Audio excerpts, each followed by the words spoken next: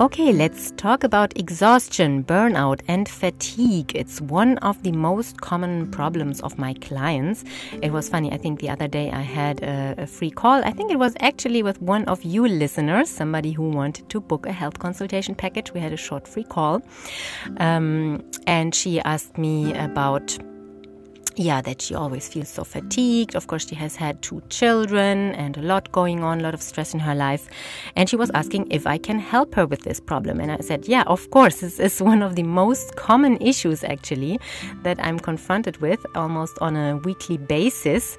And herbs are very effective at helping us with stress and fatigue and exhaustion and burnout. So, we're also going to look at some ways how Ayurveda and Chinese medicine explain the origin of this exhaustion, because it's like almost universal today. It's not only the exhausted mom syndrome, which of course is very common, or I should say also the exhausted parent syndrome after you had children, or in this phase in midlife where there's just a lot going on, but also younger people in their 20s, in their 30s, anytime actually. It is possible that we suffer from this exhaustion and fatigue. It's sometimes, we can't get out of the bed in the morning before having had our coffee or 2, or you suddenly feel very, very tired after lunch, and then for the rest of the day you just can't do anything, or you had a few especially stressful days, or you were running around a lot and doing lots of things, and in the next 3 days you are totally without energy and totally depleted. So it shows up in different forms and of course different intensities, but it's definitely something to address with herbs and diet and lifestyle changes, of course, because it is not anything critical. It's not a dangerous health condition where we are under any immediate threat of health, but of course it's just not comfortable. We're not able to live our life, to live our dreams, to go about our business.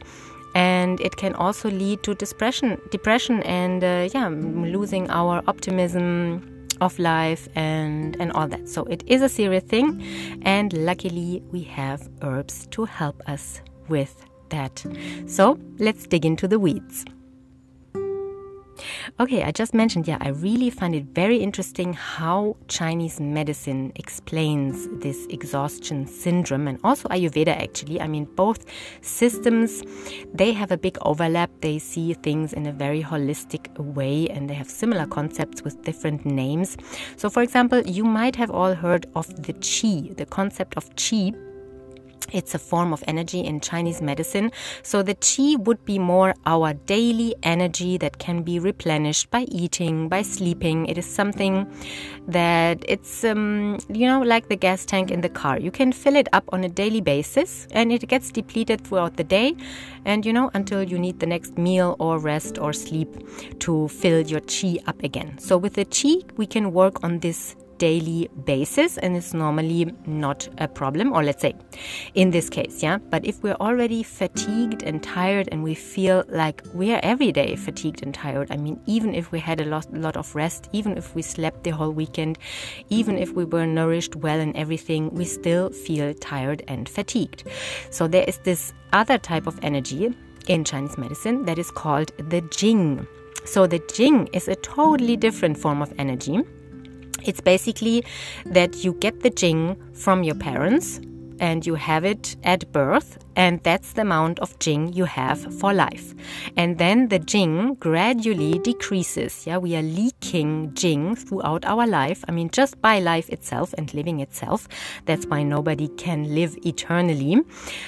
We deplete our Jing, and then that's it. You can think of it as if it would be the battery in your car. You need a charged battery to use to start the car and to benefit from the full gas tank. You need the battery to be full, and once the battery is depleted, it's done. That's it. The battery is not going to come to life again. Once its power is totally drained. So it's a bit yeah, let's see if that works actually.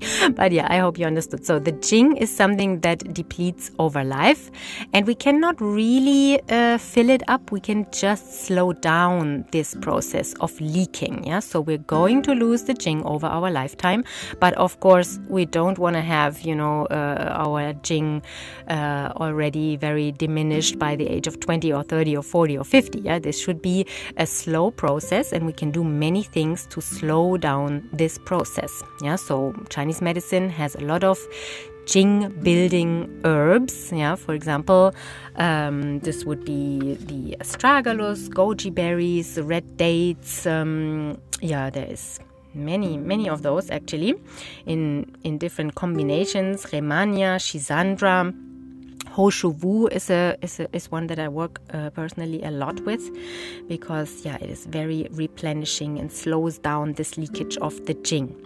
Yeah, so in Ayurvedic terms, this would be the ojas. Yeah, so the ojas is also kind of an essence of energy in the body, kind of a concentrated form of energy that we have very little of, but it's very important to our energy and to keep our body balanced. So the ojas also, it gets depleted basically the same way that we would deplete our Jing if we speak in Chinese terms. So this is life, the stresses of life, a lot of stress, a lot of work. So about the depletion of ojas, Ayurveda would say directly, trauma is damaging, also anger and grief, stress, hunger, hard physical work. So maybe the two last ones are not so applicable, hopefully, in our modern life. So we usually don't have extremely hard physical work to do, or hunger shouldn't be an issue. But there is this idea also of detox. Yeah, if we are totally depleted and tired and we don't feel good, then some of us might think, okay, I have to do something really drastic, something really strong to get me out of this situation. And chances are that one of your friends tells you to do a detox, or to do fasting for a week or two or something. So this would be not the ideal situation to do fasting or a detox in any way. So not that you don't need this. I mean, most modern people would benefit from a detox and fasting probably, but in this situation, when you are depleted, you're just going to deplete your Jing or your ojas, your essence of energy, even more. So hunger would be also contributing. So instead of thinking detox, even though it is a very tempting thought, to just commit to a radical therapy that is done in 2 weeks and then expect great miracles from it, which of course usually doesn't happen, because first of all, you would have to prepare for weeks or months, or some modern people even years, before you get to the point of really being ready for a detox or fast or anything like that. And then also, of course, you would have to maintain a good diet, good lifestyle, etc. after the fast. If not, you lose all the benefits very quickly. But in this situation, just to show you, we are talking more about a deep depletion in the body by our modern life, by the stresses, by maybe you are a mom and have had 2 or 3 children, breastfed, the pregnancies and everything. So this is depleting nourishment from your body. And of course also our modern diet and stress that reduces our capability to digest and to absorb the nutrients well. All of this can also lead to nutrient imbalances, not only pregnancy. So think of nourishing and replenishing instead of detoxing, which would be a way to take things out of your body that are not supposed to be there. But it's very tempting, this concept of probably I just have too many heavy metals and environmental toxins or whatever in my body. I have to get rid of this, which of course is true for many modern people. I'm not saying this is not that's not how it is. But it's and usually we have this concept from traditional naturopathic thinking that first you have to do the detox and take everything bad out, and then you fill up with the good stuff. But I would say many modern people, when they're already fatigued and they are still in their stressful life, you can't take them out of that and just put them a few months into a nice Ayurvedic clinic that is offering all the support and taking you really out of your daily life, which would of course be ideal. having this professional support in a nice setting out of your daily stresses, then modern people are not ready for that, not ready for the detox. So I think this old kind of order, first the detox, then the rebuilding, does not apply in this situation, especially not with moms. If you have young children, even if it's a while ago that you stopped breastfeeding, or your kids are still young, maybe not that young, but the younger, the more. If you're still breastfeeding, of course, don't even think of it. If you have had a child the last 4 or 5 years, don't even think of detox. You're still in the rebuilding, nourishing phase. And also remember, many of your hormones, not all of your hormones, but our sexual hormones, our steroidal based hormones like stress hormones and sexual hormones primarily are made of cholesterol. This is fat, so cholesterol is contained in fat that we consume. So if you take that out and go on a raw food diet or a juice fast or whatever, and you get less fat, you would notice extremely fast that it goes downhill from there, that you feel very bad for this time, because you're going to produce even less of those much needed hormones that you're probably already low in. So not time for a fast, I would say rebuilding, and you can still gently support your natural detox pathways. You can support the liver, which of course in many cases is advisable. You can take some triphala, you can take some turmeric, some milk thistle seed. You can just gently support your liver, and especially also your elimination and the bowel movements. And take some digestive herbs to better digest your food together with a very nourishing diet. So also as an example, what you could do with diet. Of course, it's amazing. If you do the juicing and with all the green vegetables and all that. But to replenish the ojas, what Ayurveda says is nourishing food that is cooked and moist. So less dry and raw. So less raw food, less dry food, because this is harder to digest, and dry food, of course, there's just not the juiciness that we want to replenish. So you have to include some good fats.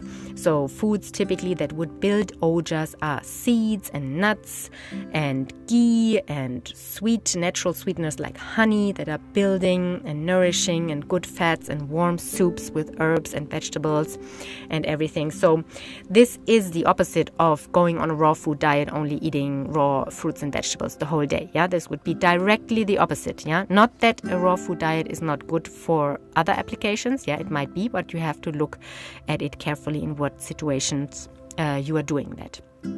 So it would be better to have all those nourishing, warming soups that are easy to digest, with lots of fiber and lots of the vitamins and minerals that vegetables offer to us. And then you can enhance your normal diet, once you have made those few changes, to just add more vegetables, maybe more cooked food, more easy to digest food, supporting the digestion, etc. Then you can put the juicing on top of that. So you're not juicing to be on a juice fast and to just live on the juices. No, you are juicing added on to your diet. So that's just a way to concentrate the nutrients. You can't probably eat double the quantity of vegetables in one meal because you are full. And you still need some protein, some good fat. So there is a limited quantity of vegetables you can eat every day. But you can easily drink another big cup or two of juice, or even more, during the day. And by that way, you can increase the nutrients. You can concentrate the nutrients in your diet. You get all this chlorophyll that contains the magnesium that is blood building. So in traditional wisdom, it is known that green juices build the blood. And of course, we are probably also a little bit low in our iron and a little bit low in our magnesium, low in our vitamin D and all that. So we need to fill up those nutrients. So especially the magnesium is in plants, in green plants, and it is also blood building, not necessarily because it contains a lot of iron. So the iron from plants, it's way lower concentration, of course, than if you would eat meat or animal products. But you have the chlorophyll, which has the same structure the molecule as our hemoglobin, just that the chlorophyll in the middle has a magnesium, and our hemoglobin that our blood is made out of, and where the iron is integrated, has the iron molecule in the middle of the same molecule structure.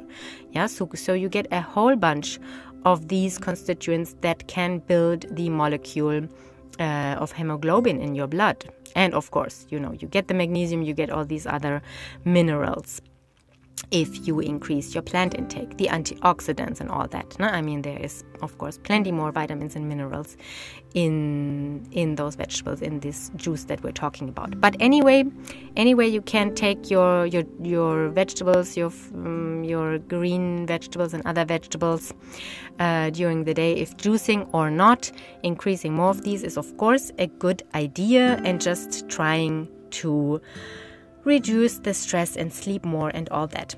But we need to get to some place, where we can actually apply those changes. Because if we're totally fatigued and close to burnout, or we have a full-blown burnout, we're probably not in the best mood. We don't have energy left to actually implement lots of changes in our life, which is of course a step that has to come at a certain point. So thinking about our relationships, are we in the right relationships with people who support us? How is our living environment, our job, our work? So these are all things, of course, to consider. But right now, we're just fatigued. So we have to get to some point, and this is easy with plants. This is really where medicinal herbs can help us. So we have, of course, the fantastic adaptogens. We've talked many times here on the podcast about them. So, you can use pretty much any adaptogens. Of course, you can look into the individual characteristics. We have some a bit more stimulating adaptogens like rhodiola and eleuthero and ginseng.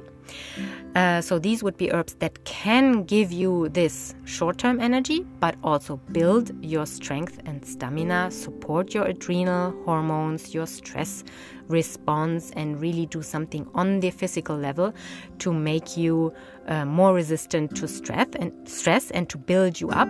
But they also increase your energy, sometimes right after taking them. So the effect is really noticeable. Eleuthero and rhodiola, you feel it half an hour later if you took the right dose, And the right dose is basically, if you would take these as an extract in capsule form, this is maybe the most practical way. Eleuthero I often use also as a decoction because it tastes actually pretty good. And you can throw a liver herb in there. So I combine eleuthero and burdock and just make a decoction and drink that. Rhodiola is a bit more available maybe in capsule form, in extract. So, you just start with a certain dose, see what it does, take a bit more an hour later or 3 hours later, see what it does. You just go slowly up with the dose to see, what is it actually doing? I mean, sometimes you need a bit of a build-up. You need to take these herbs maybe 3-4 days or a week, and then your body will react to it because you may be just so depleted, that your body has to first get to a point of saturation. So this is definitely like that with, for example, ashwagandha, which you will definitely not feel anything before you take it for at least 10 days or 2 weeks. So that's usually the time when it kicks in and you feel it. So that means you have to take your daily dose of ashwagandha and then see what it does for you after 10 days or 2 weeks or so, So then you would feel this increase of energy and stamina. And it is not a very stimulating one. I mean, it increases your energy. It gives you this resilience to stress. It doesn't make you tired or anything, but it is a more calming herb. So if you have all this stress and burnout and fatigue together with anxiety, then of course you wouldn't want to take something very stimulating like the eleuthero, or if you have insomnia on top of the fatigue, then you have to be careful with these more stimulating herbs. So then eleuthero would be a bit too strong, I would say, if you also suffer from insomnia. Or of course you can counterbalance this a bit and take it only in the morning and be very careful with your dosing. But ashwagandha would be an herb that resolves both things, that increases your stamina and strength and also reduces the anxiety. So just choose an adaptogen based on your situation and try this out and really try to notice the effect. And of course, maybe you are still having a coffee, trying to get off the coffee, whatever, trying to replace it with a bit of matcha or some other stimulants that are a bit milder, matcha or green tea. I mean, matcha is based on green tea, and it's just powdered green tea. Has also the L-theanine that is a bit calming, so it's not just pushing and like the coffee and the caffeine in coffee. It's a bit more balanced, if you drink tea. But, just maybe try to just build your body first before you make big changes to your lifestyle or to your coffee consumption. Of course, it's not the idea to run on coffee, but of course, one coffee in the morning is also totally okay, But this shouldn't be, what you have to rely on, You should just try to really build your body up and really resolve the fatigue and exhaustion.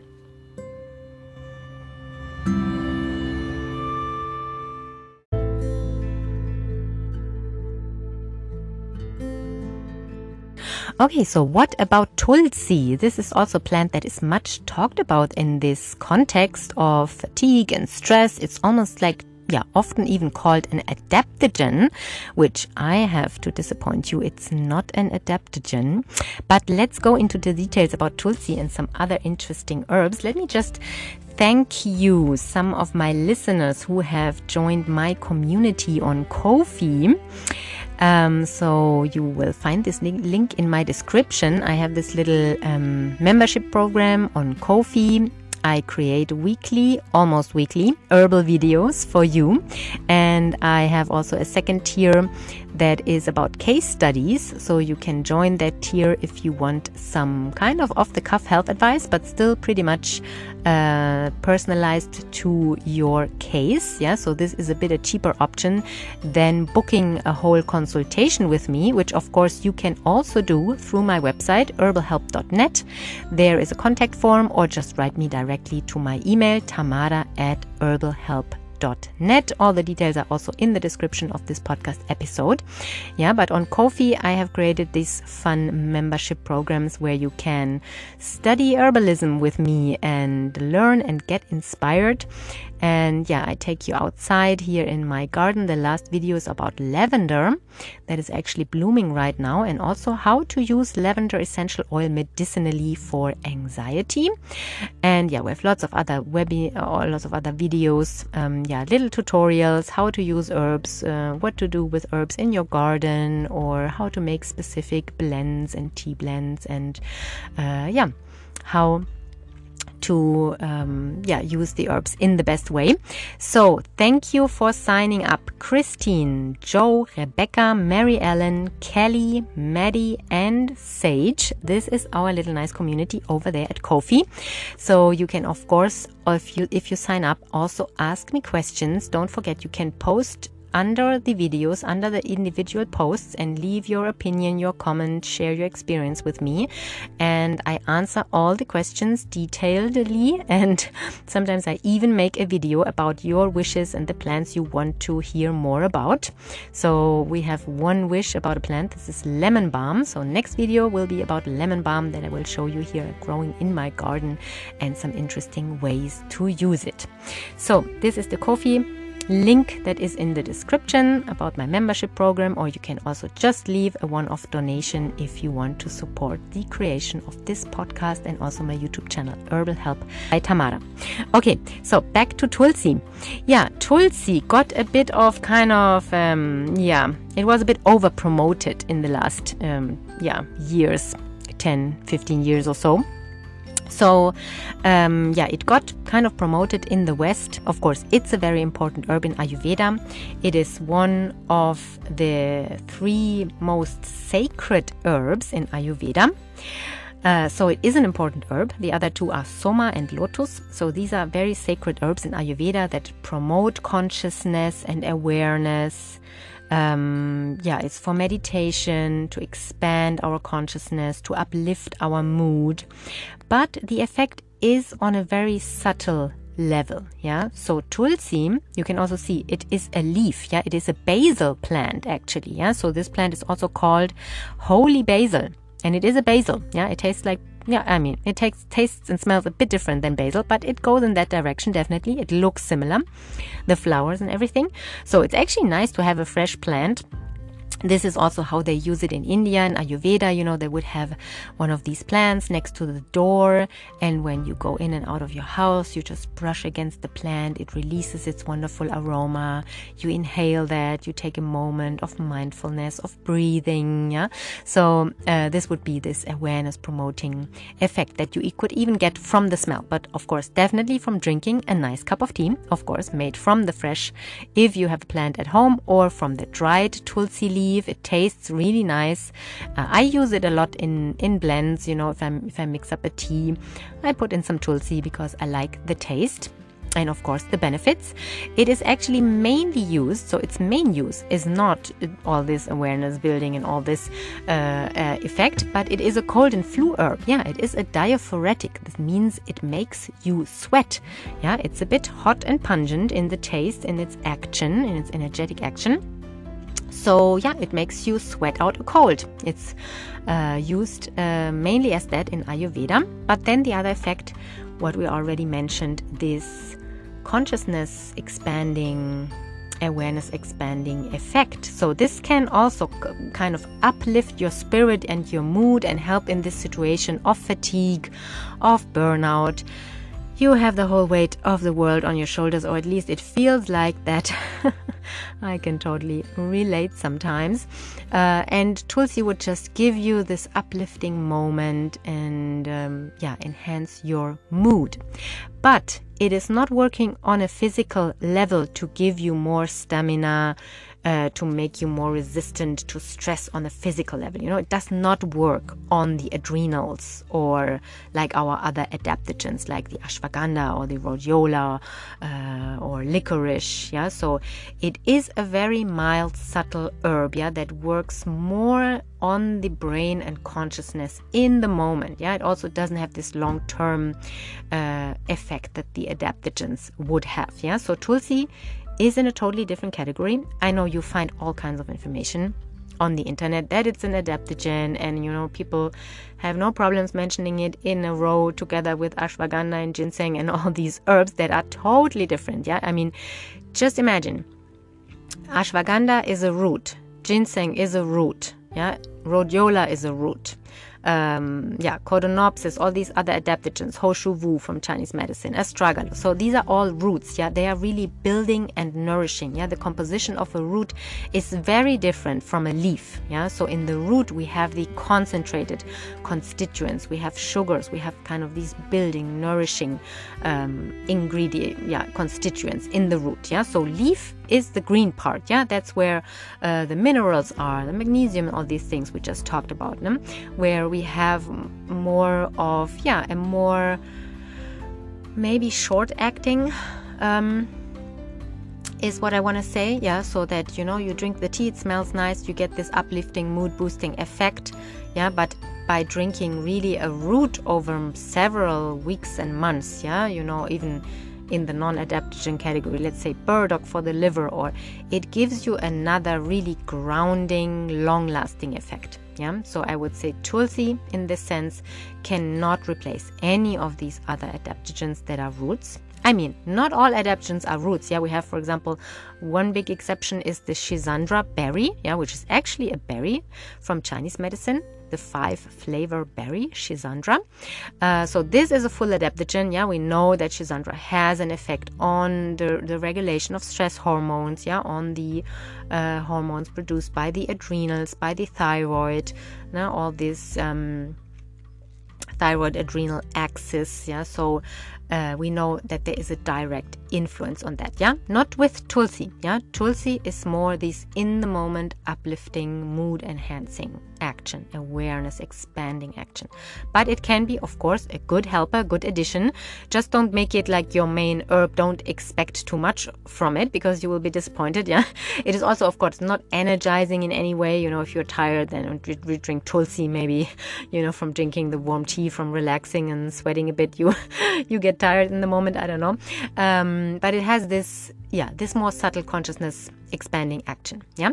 So don't confuse this with our real adaptogens that are mostly roots, and definitely include these adaptogens into your protocol.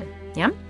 And then you're already better. In 2-3 weeks, we have you already in a better place. Yeah. If you also address your digestion, enhance your nutrient absorption, really try to eat the most nourishing foods, cooked and warm, regular meals, regular meal times, regular sleep times. Yeah. Then you have the energy to really make these lifestyle changes. Yeah. So I don't start with the hard part. I'm not going to tell an exhausted mom with 3 small kids, the last one she's still breastfeeding, I'm not going to tell her, you have to change your life and change your whatever, all these circumstances, do an intense detox first and whatever. No, of course not. Yeah, we want to make it as easy as possible, because this is already a very critical phase in your life. Yeah, it really feels very vulnerable. You don't have the energy, you're exhausted, you are just tired after lunch and can't do anything for the rest of the day, or you are for days tired, or always in the office when you sit there. It's like you don't have the energy to live your life and to take care of your loved ones and all those things we have to do in life. No? So I want to make it easy for you. That's why I always start with a more nourishing protocol and some really good supporting herbs, like all these adaptogens that I just mentioned. I usually add in a good bunch also of vitamins. Yeah, I mean, the B vitamins are absolute spectacular. Yeah, so a good high dose, like a B100, it's usually called B complex. Yeah, so a B complex that has of some of the B vitamins, at least 100 milligram of each. Yeah, for example, the B1, the thiamine, is also called the mood vitamin. Yeah, because it can really enhance our mood, our energy, really lift us up, and all the other B vitamins also. I mean, each of those has a function, in our energy metabolism, for our brain, for our hormones. I mean, it's there. These are so important. Yeah, the same is for magnesium, just because really pretty much all modern humans are very deficient in magnesium. Our soils are depleted. Yeah, it's not even only our fault. Yeah, not only but also, of course, also because we eat less green foods that are full of magnesium. But our soils are depleted, so each vegetable you eat does contain less magnesium than 20 years ago. This is a big problem. So magnesium is a good one to supplement. Magnesium glycinate, preferably, is the best absorbable, or one of the best. There are some others, magnesium malate and others, but I usually can get the magnesium glycinate pretty easily. So I would use the B complex, magnesium glycinate, and also vitamin D is a big one. If you would test your levels, most people have really low levels that need to be supplemented. And of course, we don't get enough sun, and vitamin D is not the only thing that we're lacking because of our lack of sun. It is still good and would help a lot to boost your mood and boost your energy level by getting a bit of sun every day. And but still, still supplementation of vitamin D makes a lot of sense. It's just you get a healing effect so much faster, that you recover and everything. It strengthens your immunity, gives you a boost to your mood and your energy levels. It's really, it does a lot, and it's a very, very easy to take. And you buy a small bottle of liquid vitamin D, you have it lasts for the whole year, probably for your whole family. So they are good products on the market. It's easy to get.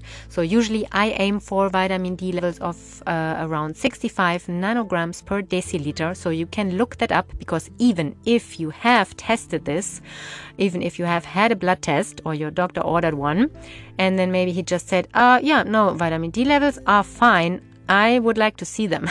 Or you should look at them yourself and really, was it just 21 nanograms per deciliter, which is kind of the lowest normal range level, but it is just in the range. It's not an optimal level. So if you are just 20, 21, 25, it is still too low. I would like to see these levels 65 nanogram per deciliter. In somebody who has health. I mean, I'm not saying everybody has to have these levels.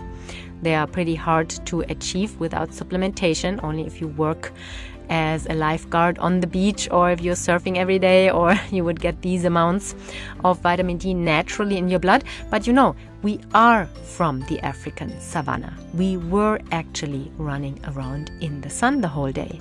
So these levels are normal for humans. These are 65 is about where it maxes out kind of naturally if we don't supplement, if we would get our vitamin D from sunlight by running around in the sun the whole day. These would be our natural levels, and not like 21, 25 or 30 or what, So, our health is kind of built on these levels, and not what is normal today. And we're all working in an office, living in a house, barely leaving the house, living in northern latitudes where actually we do not get any vitamin D the whole fall and winter. For half of the year, there's not enough sun to give us enough vitamin D levels anyway.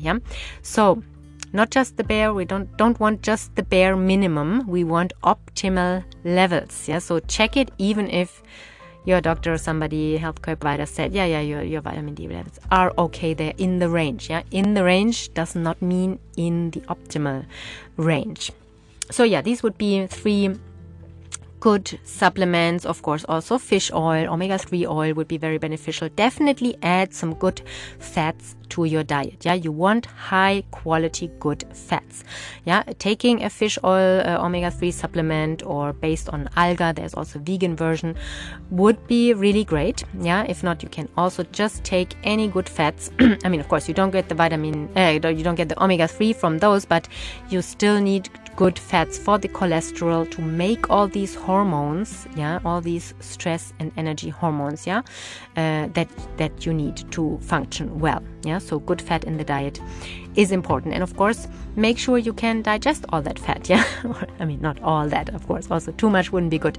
But make sure you can digest your nutrients. I mean, I have an episode here on the podcast about digestive herbs.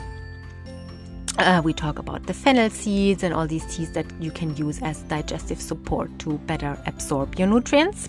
So this is a good idea.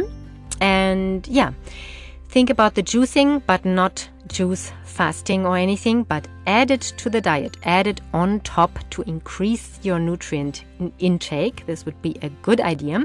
Think also about building your blood. So Chinese medicine also has all those nourishing, tonifying soups. They throw like goji berries into the soup, and red dates, jujube dates, and codonopsis, goji berry I already mentioned, astragalus and ginseng, some ginger, some chestnuts, some mushrooms, some astragalus. So these Chinese soups with all these herbs, you can see those little herb packages if you have a Chinese supermarket nearby.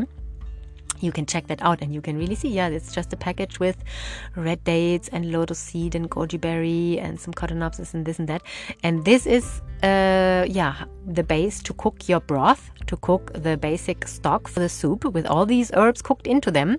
Then some of the herbs you would filter out, like the harder ones, like the astragalus. Others you can, of course, just eat, like the red jujube dates or the goji berries. You would leave in and eat, also the lotus seed, for example.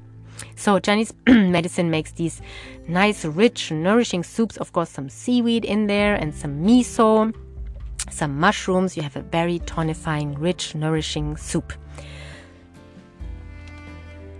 So building the blood. This is definitely a good idea.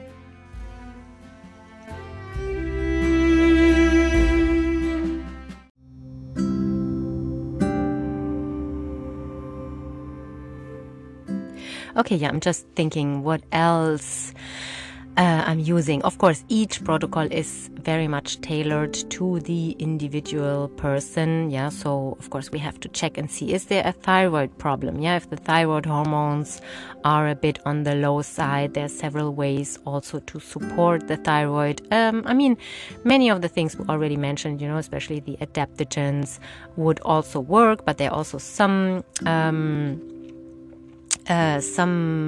other supplements like the tyrosine, for example, which would be good to support the thyroid. There's also D-ribose, which is a sugar that actually our cells use to make energy, to make the ATP, which is this energy molecule in the cells. So there are other ways, also non-herbal ways, to help in this initial phase to really treat the fatigue and help with the fatigue and to make somebody feel better as quick as possible. Yeah. So a whole protocol, of course, involves looking at the individual person and just seeing, okay, what other issues are going on here. What do we have to address in the body to make the whole person feel better? Yeah, it's of course very important. Yeah, so if you're interested in a personal health consultation with me, you can check out my website, herbalhelp.net. I have several kind of consultation packages. The minimum is one first consultation and a follow-up, so minimum 2 consultations, so that we can really tweak the protocol and evaluate if we get the best results.